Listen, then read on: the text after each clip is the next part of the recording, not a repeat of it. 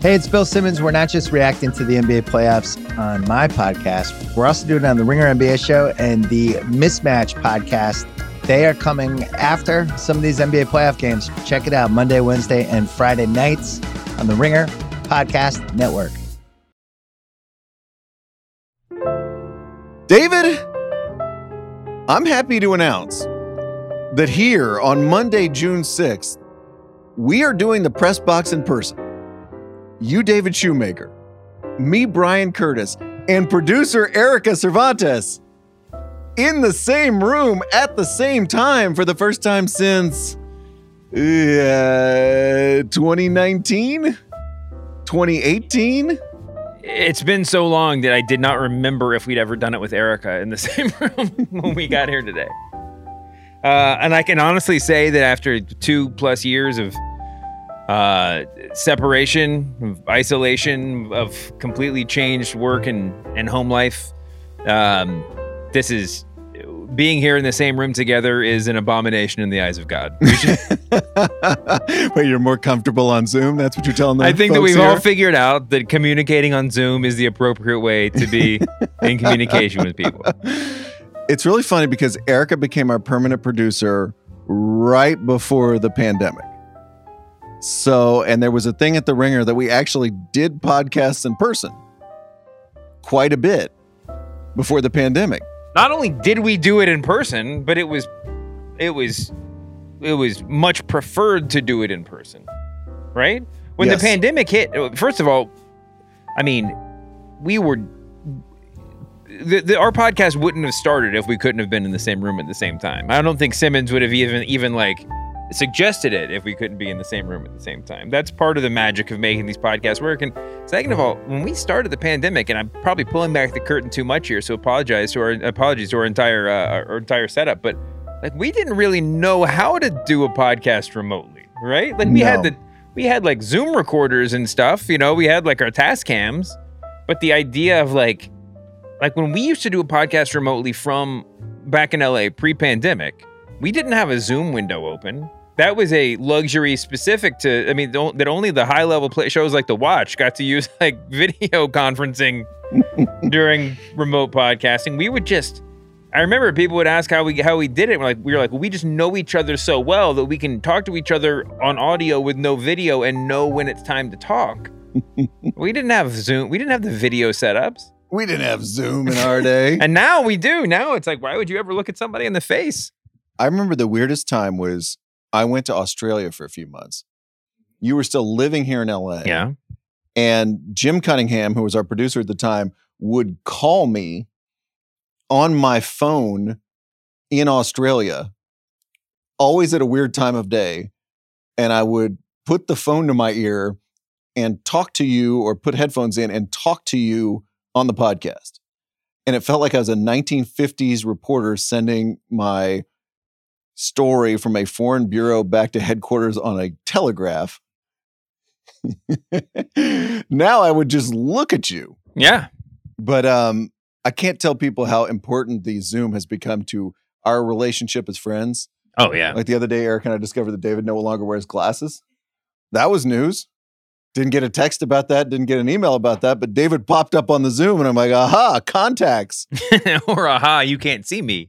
Yeah. Yeah, these are important. These are important developments. Coming up on today's show, David, let's begin with some audio from games 1 and 2 of the NBA Finals, where the play-by-play announcer had to call in sick. Plus, Dieter Kurtenbach of the Bay Area News Group tells us what it's like to cover those same finals in person. All that and more in the press box, a part of the Ringer Podcast Network.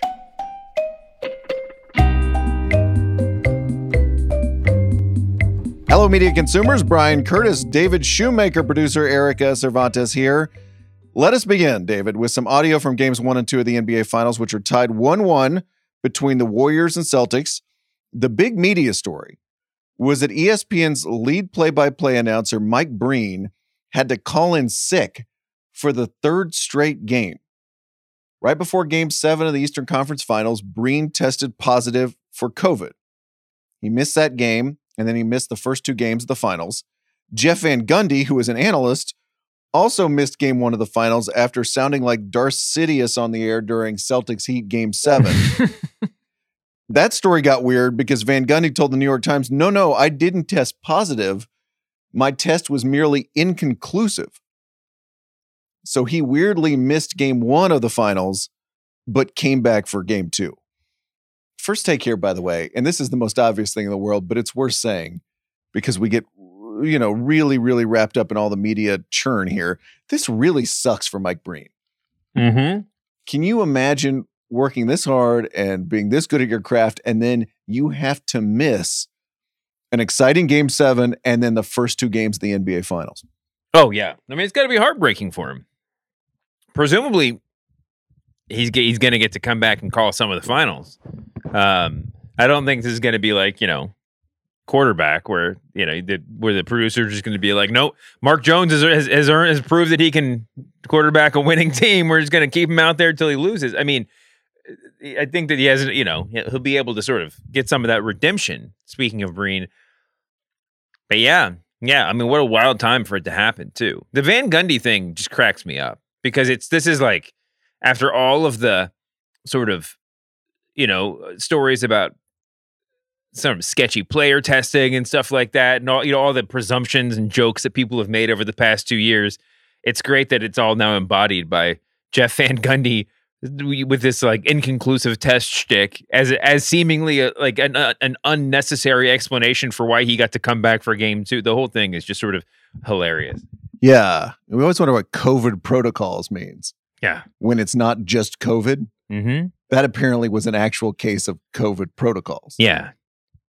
But if it's only protocol, I mean, he got worse during game 7, right? I mean, he didn't start the game sounding like he was that he was losing his voice, right? During game 7. He sounded really bad. But I felt like he got progressively worse during that game. I mean, if it's not a mechanical issue, right? If you could conceivably call the game, but the tests are going off, can they not do games over Zoom? So they can. I don't know if you remember, Kirk Herbstreit tested positive for COVID a couple years ago, right before the college football playoffs. Speaking of an event a guy lives for, who has worked all year to do, and he called the first one remotely with Chris Fowler in the building. So you can, and I was kind of interested why they didn't break that out, because Breen, if he was feeling up to it, presumably could have called it remotely with his analysts either there or somewhere else. And maybe it's the NBA Finals, and you think, we want to have a guy in the building for the NBA Finals. Mark Jones is available. Let's do it. But that is a really interesting question. I guess after sitting here and having a weird half-second delay when we're in the same room and trying to use Zoom, that maybe answers the question, right? Even like a millisecond of delay would make being a play-by-play announcer impossible in the way that it wouldn't necessarily make a talking head on First Take or something like that. It's harder, but they did it all, during the first year plus the pandemic. Yeah. There were so many remote calls. There was Joe Buck and John Smoltz calling huge baseball games not in the same room, even with each other. Crazy. It was the press box as a play-by-play and analysis of a big game. Let's not go overboard here. So we get a question a lot whenever an announcer gets a huge multi-bajillion-dollar contract, which is, why are they paying these guys this money? What does it matter who announces a game? Couldn't you just put somebody else out there and it would be the same game? Well, when ESPN's Mark Jones stepped in for Breen, it was a very high-profile way to test that question of what happens if this A-team announcer who's really, really great at their job, who we've come to rely on and identify with huge NBA games, what if they get replaced by somebody else? And when Jones did his intro for game 1 of the finals, we knew things were going to be just a tad different. It's the Boston Celtics and the Golden State Warriors in game 1 of the NBA Finals, presented by YouTube TV. During the NBA's 75th anniversary, it almost feels preordained that 2 of its original initial franchises would meet in a clash for this moment of enthronement and enshrinement. 2 of the NBA's original initial franchises. Is that factually correct, or are we just talking about the... We're talking about the announcer double dribble. Right, the double dribble, right. The immediate, the thesaurus usage there, yeah. And then later in the sentence, for this moment of enthronement and enshrinement. Are you seeing a lot of daylight between the enthronement and the enshrinement that will happen at the end of this series when one team wins? I feel like he's talking like I write, so I don't really have any room to This is criticize the first draft. here. Yeah. You're right. You look at your piece and you're like, that's a little wordy. Yeah, you're right. I use two adjectives where one will do. I find it, we hear the word enshrinement a lot of times when a player makes the Hall of Fame. I'm not sure if I've ever heard the word enthronement in a sports broadcast before. Now, look, we could pounce on a little snatch of dialogue here from any announcer. But listen to Jones's intro from Game 2 of the finals and see if you hear the phrase that pays one more time. Game 2 on deck between two of the NBA's original initial franchisers. So we've clearly decided that original and initial is the proper way to Wait, was describe. that a different clip? That was Game 2. Oh, wow. That was Game 2. And you remember, I think I was telling you this on the last episode we did together. Game 7 of the Celtics Heat, he said, Game 7s were the most powerful and profound words in the athletic jargon and lexicon. Mark Jones just calls games. He's maybe more current than we're ready for, right? He's doing this. He's doing play-by-play like Drake raps, right? Like everything is a synonym, right? He like defines the word and then says what it is. I think I just give him credit for it. Yeah, some enthronement happening on this. But enthronement and enshrinement. This was the moment that really got me. We can call it Portergate. Third quarter of Game 1, the Warriors' Otto Porter just reaches out and tears the ball out of the Celtics' Robert Williams' hands. Mm-hmm. Awesome moment. Porter then misses a three at the other end. Andrew Wiggins gets fouled. And listen to how Jones describes what Warriors fans were chanting in the stands at that moment. Okay. Otto Porter, known as a spot-up shooter, healthy again. Just don't settle with just being a shooter. With this Warrior team, you got to bring everything to the table. Active hands, comes up with the strip, getting involved defensively. And Otto Porter has been almost automatic, Mark. 4 or 5 from deep. Fans chanting his name. So I started to tweet this. And then I got freaked out because I'm like, could I be wrong? Yeah. Uh-huh. I think I hear Warriors on the TV. I've heard the Golden State crowd chant Warriors a lot before, but he is sitting there in the arena. So could he possibly be hearing Porter? In his defense, I mean, if you asked him, he could just be like, well, the people around me were chanting Otto Porter, and it wouldn't. Somebody was chanting Otto Porter. Regardless, I love it. I don't care. I mean, I'm the pro wrestling guy. I'm used to watching matches where the crowd is chanting, like this is bullshit, and the announcers are just like, the crowd extremely passionate about what's going on in the ring. Just completely making it up. The crowd is livid here. Yeah. So yeah, I mean, it's also okay to miss that call because we always get those things.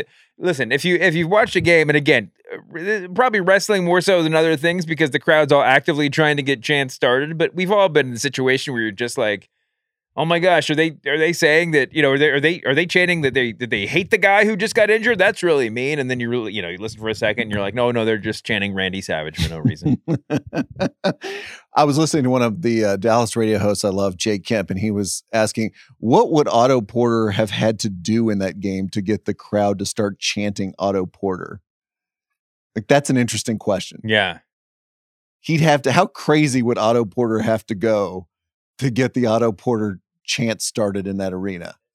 Oh, it would have to be a lot. It would have to be a lot.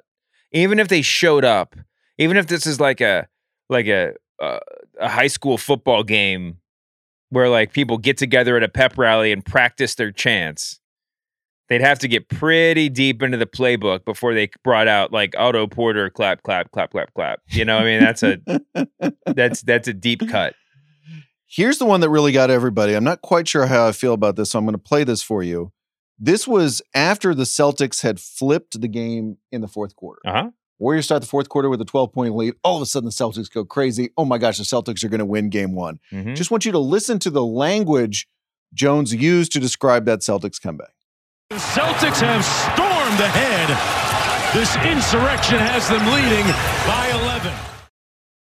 So right after he says it, some people were just like, wait, did we just hear storming and insurrection used in conjunction with the NBA and a comeback in the fourth quarter of the finals? Is that too soon? Is it too much? Well, I heard it, and it was definitely a weird word choice. I didn't quite understand who I was supposed to be offended for at that moment, because people were getting mad. Right. Someone has to be offended for something to be offensive. That's one of my hard and fast rules. Yeah. I guess though, if he had said, watch out, Mike Pence, there's an insurrection coming, that might have been too far. That might have been a little bit on the nose, I think. But I was just a little bit like, oh, that's a funny word to come to your mind. Insurrection for a team winning on the road during game 1 of the NBA Finals. Yeah. Like, it's definitely in the zone of the word you're kind of reaching for. Yeah. Insurrection. This was one, and this one, you just got to tell me this, because maybe I'm just mishearing. Maybe this is Otto Porter on steroids, as we like to say here at the press box. Here was the way that Jones described Jason Tatum, who had a very, very quiet game 1 at the beginning of game 2 of the NBA Finals. Mark, let's start with the Boston Celtics. In the win, Jason Tatum, their first team All-NBA Quasar, had 13 assists, but he shot just 3 of 17. Who should be more worried right now? We've seen this before. Boston or Golden State? I'm sorry, did he say All-NBA Quasar? Like the solar system quasar? Oh, man. Is that what everybody heard? Because at first I thought, okay, it was All-Star, and it just came out weird. But he said All-NBA, so he wasn't identifying him as an All-Star. He was an All-NBA Quasar? Can we hear that one more time? I mean, again, I feel like I'm auto-portering my way around this. Did I just... Then play it again. I tweeted it. I tweeted, what did Mark Jones just call Jason Tatum? What did people say? There were just a couple, 3 likes, no one else heard it.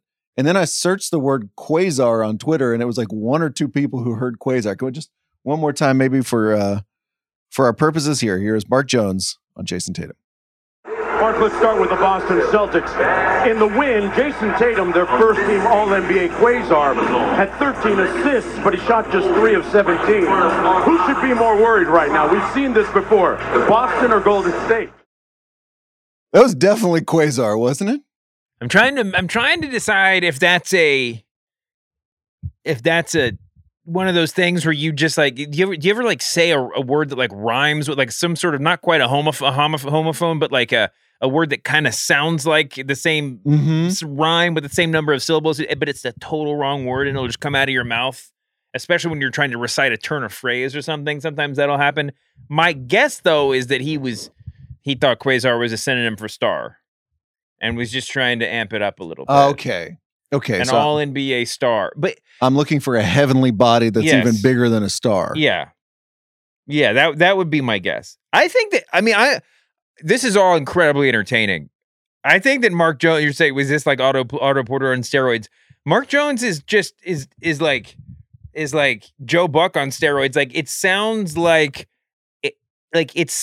like a professional sports game being called. The content doesn't really matter. Right? It's more like an emotional call. You don't, on first listen, you're like, that was fantastic. And the more you break it down, well, you're just sort of doing a disservice to the art, right? Yeah, it was weird. I mean, to me, it was like when you think of the difference between Mike Breen and somebody else calling a game. And there's a bunch of good NBA announcers now. You could have a Kevin Harlan and Ian Eagle, but Mike Breen not being there, there's just there's certain small things like this that we could pick out. But I also feel it's also just a larger sense of control of the game, control of the call. Mm-hmm. Sean Grandy compared it to an airline pilot on the pod the other day, that you just feel like you're in good hands. And it's less what somebody says than the way they use their voice during a comeback. Yeah. That signals to you this is how big this is. This is how awesome this is. And they don't even have to say, this is big, this is awesome, this is incredible. In fact, it's better if they don't. Yeah. But they're just able to put the right notes to it. Mm-hmm. And that's when I notice during the last couple of games that Mike Breen wasn't there. course, we didn't hear the word bang, which we would have heard a lot, especially during the first game when the Celtics were coming back. But it was just like, it's those small things. And I think that when you talk about what makes the absolute top of the heap announcer, it is that ability to just sort of have your hands around the game. Yeah. To have your voice in just the right place every single time. Yeah. I mean, listen, it would be unusual for there to be, I mean, I guess basketball, NBA basketball is the real exception. You know, it's, in football, it would be unusual to have two number one announcers available for the same game, right? If somebody got sick, you'd necessarily be pulling in someone who is less experienced or lesser than in some other way. But you're right. I mean, it feels different. To me, it didn't feel like demonstrably different, but you're right. But those are really good points. Feels different is the right way I'd put it. Yeah. It felt different. We could point to, words and stuff like that, but mostly it's like, it just feels different. Yeah. When the guy we're used to and the guy who has such a great control over it isn't doing it. Control is a good word. I mean, Jones is a fantastic announcer. He's a very different style of announcer. And, and frankly, I mean, maybe a little bit more of like from the Marv Albert school, but like in general, not what we're used to hearing. He's different than most current NBA play-by-play guys. And it's sort of his, well, bombast isn't the right word because Breen certainly has that too. But there's Kevin Harlan; those guys are big. Yeah, those big voices. Yeah, it's true. But I think Jones is great, and I think these are probably really valuable reps. I mean, he was very clued in, right? I mean, he was very engaged with the game, definitely, and was very. I don't know. He seemed to have a good grasp of the storylines and with everything that was happening right in front of him, and a good back and forth with other people in the booth, right? And that's what I really enjoyed about his call was the questions he was asking to Mark Jackson in game 1 and Jackson and Van Gundy in game 2. He would often just stop and be like, "What do the Warriors need to do to get Steph more involved?" Yeah, and ask these like really good pointed questions, which you very rarely see during a basketball game. Not during a big-time basketball. It's more of a studio show sort of thing, but it's also... or coming back from commercial when Ian Eagle goes, "Jim Jackson, what do the Warriors need to do to turn it around in the second half?" Yeah. But I mean, sometimes he was doing it during more the game. local broadcasts when the people have more comfort, more... they're have more comfort with each other, and they have a little bit more, empty space to fill when it's like, Hornets versus Magic third quarter, middle of the season. They can kind of go into that stuff a little bit more. But you're right. That was really that part was really great. Couple of other notes from games 1 and 2. We got the boys are back in town one more time, David. Yeah. To continue our study of bumper music here, one of our listeners tweeted at me, "Brian, do you know the location of the boys?"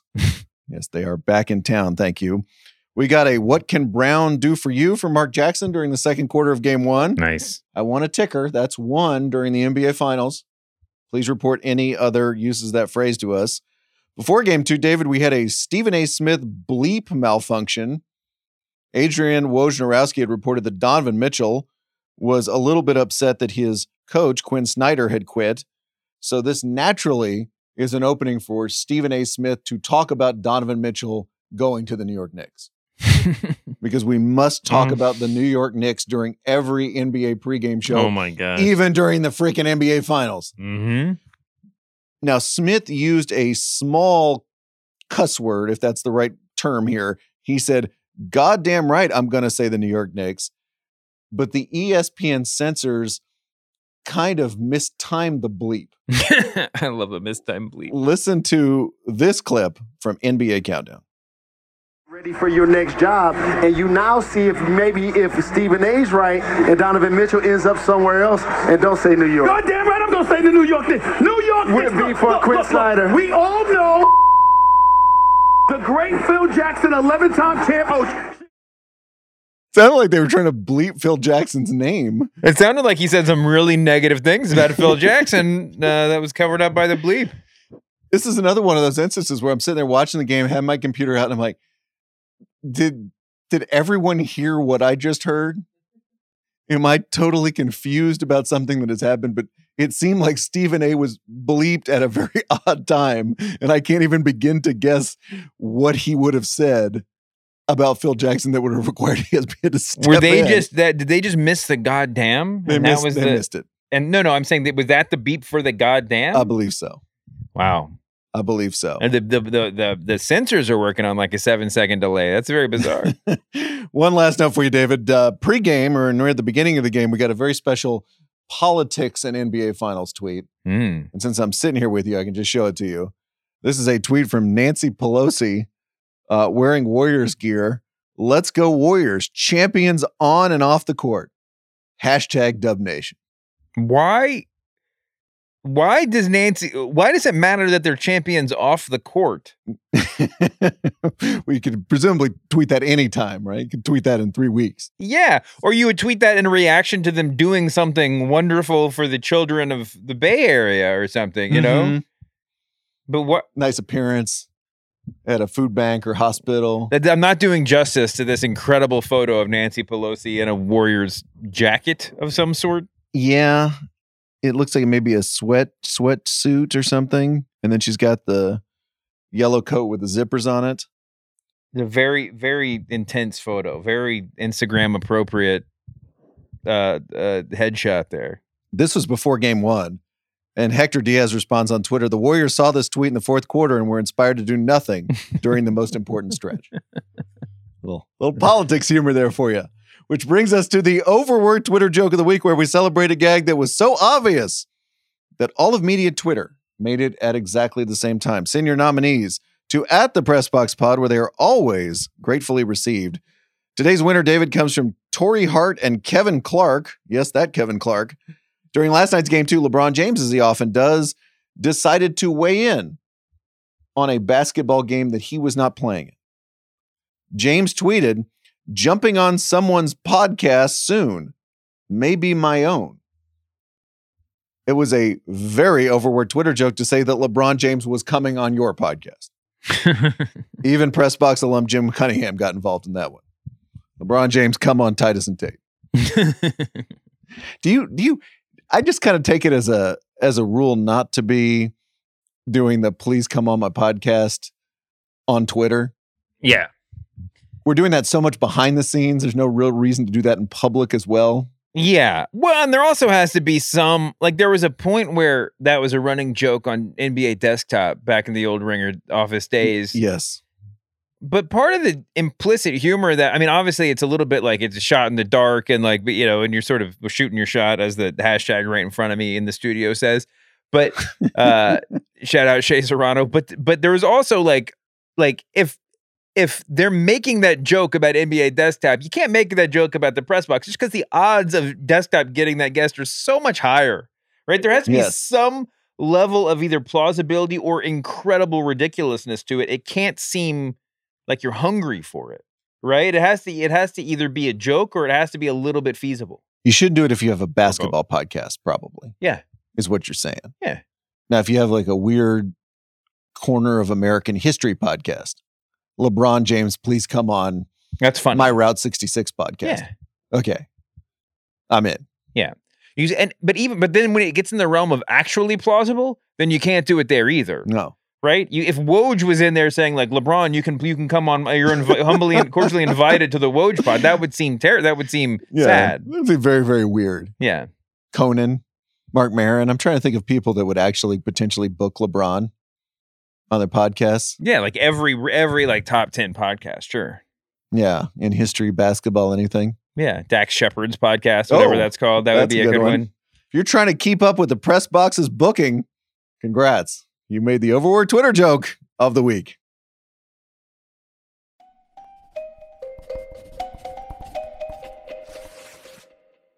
All right, in the notebook dump, David, there was a suggestion online that there was a little bit of a pro-Celtics tilt to this podcast recently. Sean Grandy, Bill Simmons, Kevin O'Connor. We're like the McNeil-Lair News Hour here. We strive for balance. So for another view of the NBA Finals, let us turn to Dieter Kurtenbach, Bay Area News Group columnist, professional talker at KNBR. Dieter, how are you? I'm good. If I'm being brought in as the Warriors' perspective, it's like some Washington Generals nonsense here. You're bringing me in to only prove the point further, but we'll endeavor nevertheless. You are doing what most people, and this includes David and I, will never get to do, which is cover the NBA Finals from inside the arena. Yes. What has that experience been like so far? peculiar. Not that it's new in any way, though I will note that I've never actually seen the Warriors fully clinch an NBA Finals win, despite being now at 6 NBA Finals. I suppose I could only have seen 5, because every time I'm in the bowels of the arena trying to type something out as the buzzer's about to go off. But maybe this is the year, just to keep my fingers crossed. Regardless, it's been weird because of the fact that we weren't in arenas for like 2 years here in the Bay Area. And we don't really have a good feel for Chase Center, the arena that we've been in thus far. Obviously, we know the just the legend of Oracle Arena in Oakland and all of the great vibes and secondhand highs that we got there. And Chase Center's a different cat, and we're feeling it out. And it's actually kind of been really interesting in terms of when I come back home after the game and watch the game, how different it feels in the building versus when I watch it on television. I don't know if that's a new development in the post-pandemic TV world, if that's me being desensitized or way too much dopamine at all. I don't know, but that's a very different vibe than the last time the Warriors were doing this, which was obviously a very different world than we live in now. You touched on this on Twitter, actually. Was it today, yesterday? Yeah. When you were writing, you were tweeting about the fact that there was your perception of control, or the control in the game was different than watching it at home. I think we're all feeling a little bit about just trying to figure out how to put one foot in front of the other when we go. No. We're all trying to figure out how to, what life in the real world feels like these days. Yeah. But the lack of control with Jordan Poole specifically, you were talking about, explain that a little bit for us, because I found it really interesting. Well, I'm watching the first 6 quarters of these NBA Finals. Jordan Poole just looked spun. He looked shooketh, as I like to say. And it was just plainly obvious to me, everybody sitting around me, anybody that I ran into in the arena wearing a Warriors jersey, Celtics jersey, anybody. They're just like, wow, Jordan Poole is out of control. He doesn't know what he's doing. And then kind of what I was saying earlier, like I come home and I'll rewatch the game because you're just not able to catch everything in the moment. And there's little minute things that really you would only be able to find on television that will be deemed important. And it just didn't resonate the same way. Jordan Poole's out of control, spiraling nature, just inexperience. It didn't resonate the same way on television. He didn't look good. I mean, he wasn't playing well, but it didn't feel almost existential in nature. It didn't feel as heavy just watching it on TV. And I thought that was interesting, especially because there were a lot of folks in my Twitter mentions, and the joke's on me for checking them, but like saying like, I don't know what you're talking about. Like, you're being way too hard on Jordan Poole here. And I'm like, how could you not be? Like, this is stating the obvious, but it's not obvious through the television lens. And I don't really know what the truth is. And it's these weird, I don't know. It's not body language. There's just emotions and vibes and energy in the building. And we're close enough that we can pick up a little bit of it, but obviously we're not courtside or anything.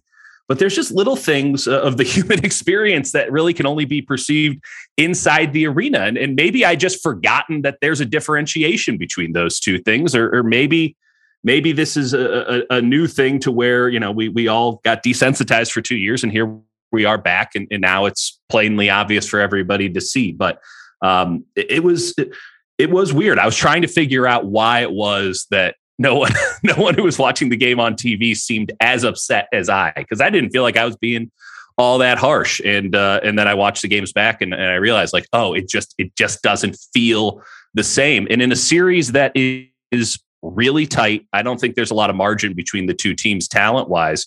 It's little things like that, emotional swings, guys playing out of control. It's little minute details that are going to make the difference. And if that's not coming through on TV, that's really interesting. I think there's 2 things going on. One, as someone, I just got back into contacts for the first time in like 15 or 20 years. And it's a very different thing to go back and forth. It's not just wearing the contacts, it's going back and forth that you're just not used to.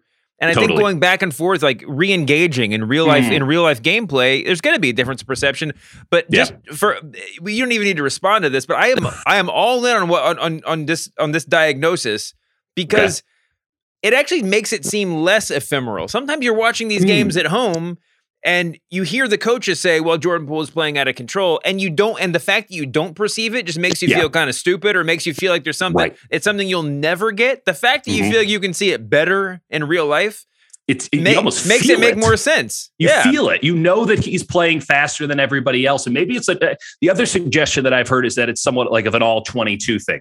Obviously, it would be all 10 in basketball, but you get to see the full floor. You get to see a lot more of the movements. You get to see everybody coming up the floor, which isn't necessarily true because the ball stays with, or the camera stays with the ball coming up the floor. And it's in those moments that you realize, like, it's not like he's stopping and then starting going fast. He's running like a crazy person all around the floor at all times. And if you're not seeing that part on TV, it's important context. But again, we're dealing with really like minute details here.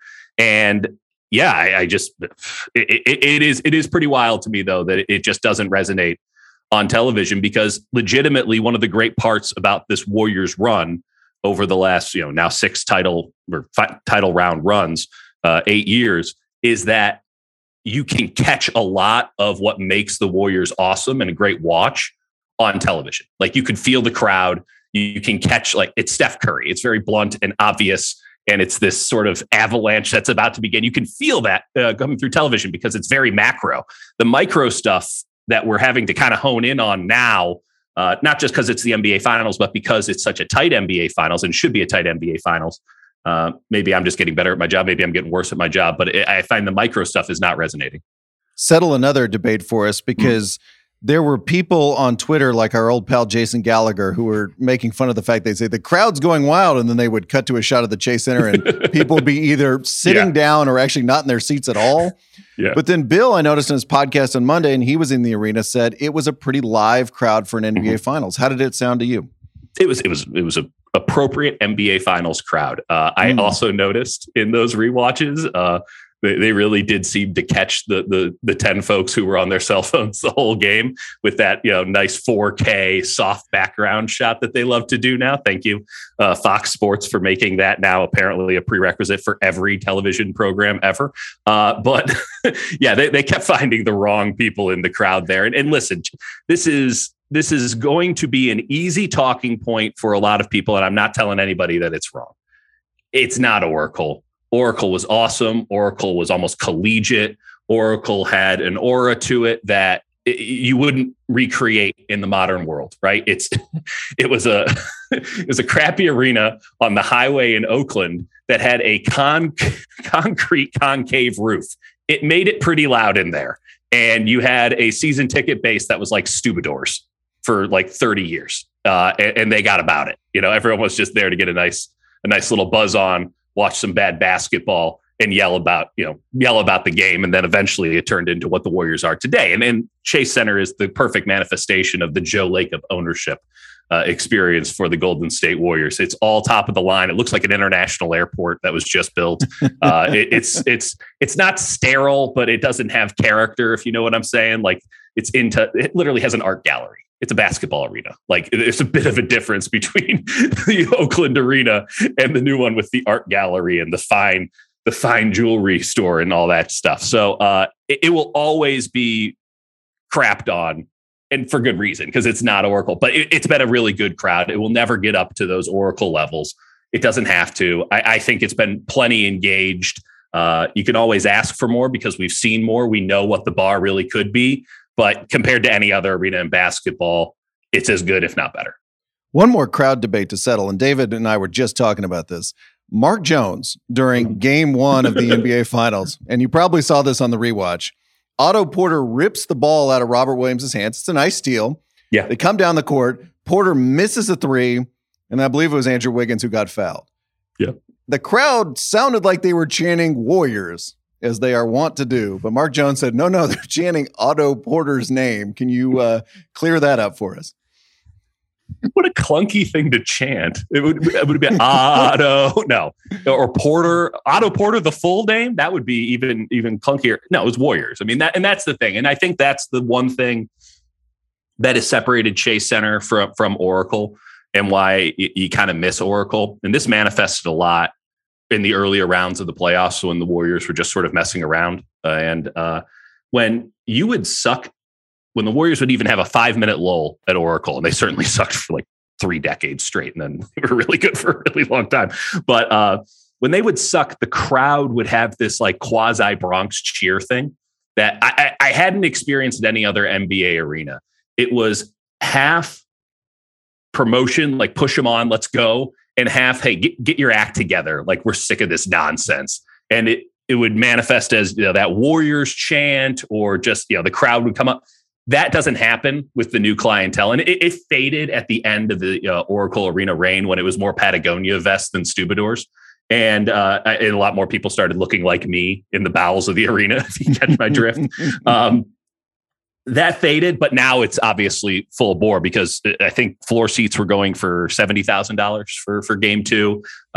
We met a guy who was in the world's worst standing room only seats. I mean, just laughable. You could see like half the court. Those cost $700.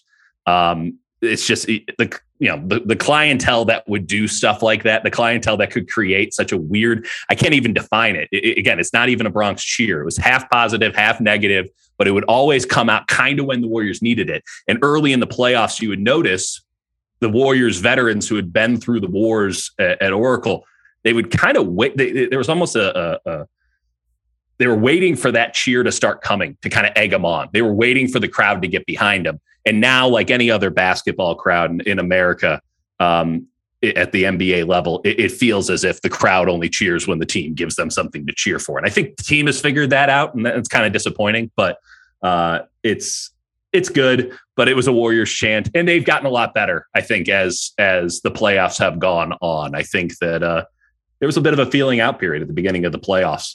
People just hadn't been in the arena. Like, people hadn't been in there. They didn't really know what was what. They didn't know, where their concession stand was, where their bathroom was. I mean, it's mostly the same people every game. And I think the feeling out period is over, and it's a pretty good crowd. I don't want to, make it out to be something incredible, but like, it's no worse than anywhere else. I wouldn't say that it's a bad crowd by any stretch. Well, this is the press box, so I have to ask, or I would love to ask. Yeah. How does it feel to have what's the media vibe like there now? I mean, we've talked a bunch about everybody getting back together, but does it feel like a little bit of a NBA homecoming? Is this like Sabermetric? Is this Sabermetric's prom with everybody back together in one spot for the first time in a while? Or what does it feel like? It will never be that, because the self-righteousness is just minimal compared to that. So, there's a lot of that. It feels like the lack of LeBron James really does feel like a differentiating factor. Again, we did 4 of these with LeBron James and the Warriors, and they kind of built momentum on each other, even though the series got progressively worse, if we're being honest. This time around, it doesn't feel as if there's as much media. There's still plenty, but there's not as much riffraff. It should be noted that the Chinese media contingent, which was insane in the final years of the Warriors going to the finals before the pandemic, is almost non-existent now. I think it's only the US-based Chinese media outlets. International outlets, it's just the international rights holders, just the flagships that have shown up. That has actually made these finals like an absolute dream to cover, because you're not fighting through just chaos. And they've done media, and obviously then you also have this specter of health and safety, where they're kind of paring everything down a little bit. But it's been really great to actually cover it. And I do think that having the teams be in major cities on both coasts has been helpful. I mean, it's not Los Angeles, but there's plenty of people who come up. Not as many. Maybe that's the price of gas and flights. I'm sure that the New York contingent of media will fully fill Boston. But it's been good, but it has been a real dream to cover. You can really get your job done as a writer in this environment in a way that legitimately you hadn't been able to do without some serious help from the team itself up until this point. Like, right now is the first time really all season, for the last couple seasons, that just every player and coach and even front office people just sort of standing around, and you can just go grab them, and they're all in one place. And that's been totally awesome. And the fact that there's not 500 extra people in the media who aren't really actually doing anything, like you never actually see them produce anything, they're just sort of there. That's been really helpful too. So I found this to be the best one to cover yet. And I'm not naive to perhaps why that's the case. I'd like to think I'm not, at least. As to why that's the case. And I know that will probably change moving forward, but I'm trying to savor it right now because it's pretty good. Last one for you, Dieter, and a related question. The post-game press conference has always been stilted at the NBA Finals over the last 2 years. We've also had the kind of COVID Zoom version of that press conference. What have you noticed about the post-game action so far? There's a bit of a split, right? So there used to be one kind of grand hall where everyone would go in, and that's where the big players would come through. And there'd be 400 people crammed in there. And I'm just getting a little bit triggered even talking about it, given what in the world. Now they have, at least at Chase Center, split it up into Celtics media, post-game press conference, sort of a big room in the bowels of the arena, and then the Warriors' typical interview room. And so you just sort of go to whichever one you want. And perhaps part of the reason why so much media isn't traveling is because you don't really have to, unless you're like gung-ho about asking a question.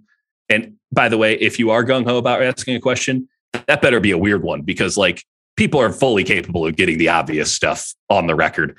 Unless you're really gung-ho about it, the Zoom capabilities, the live stream, the ability to record off of, like a VLC M3U8 thing they got going on, like it's gotten so much better. It's always existed.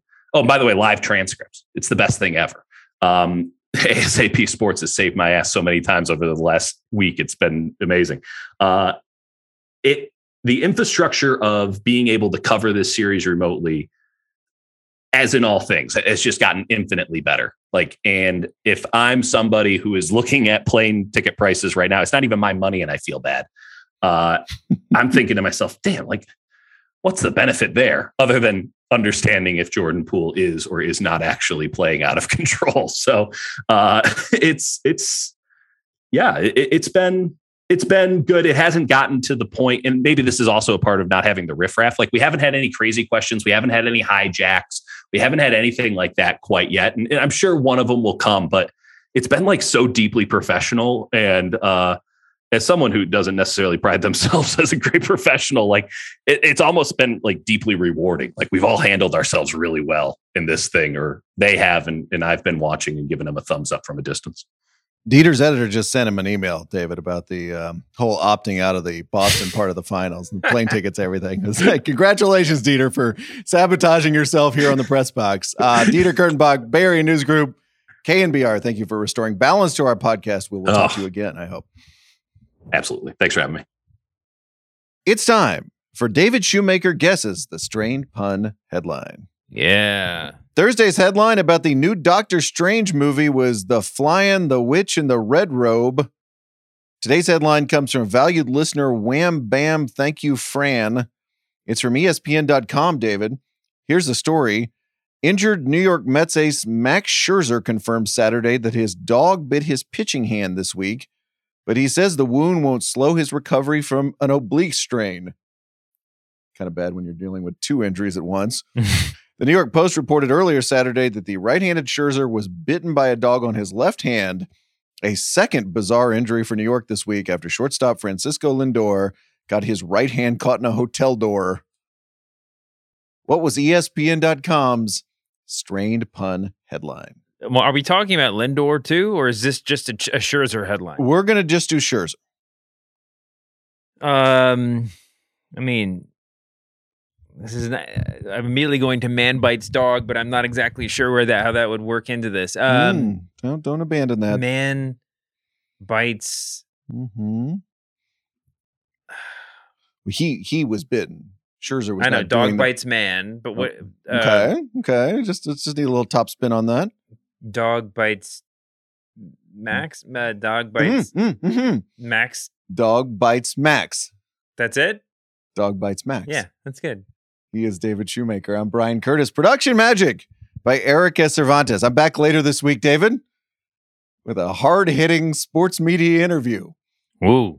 Plus more lukewarm takes about the media. See you then. See you later, Brian.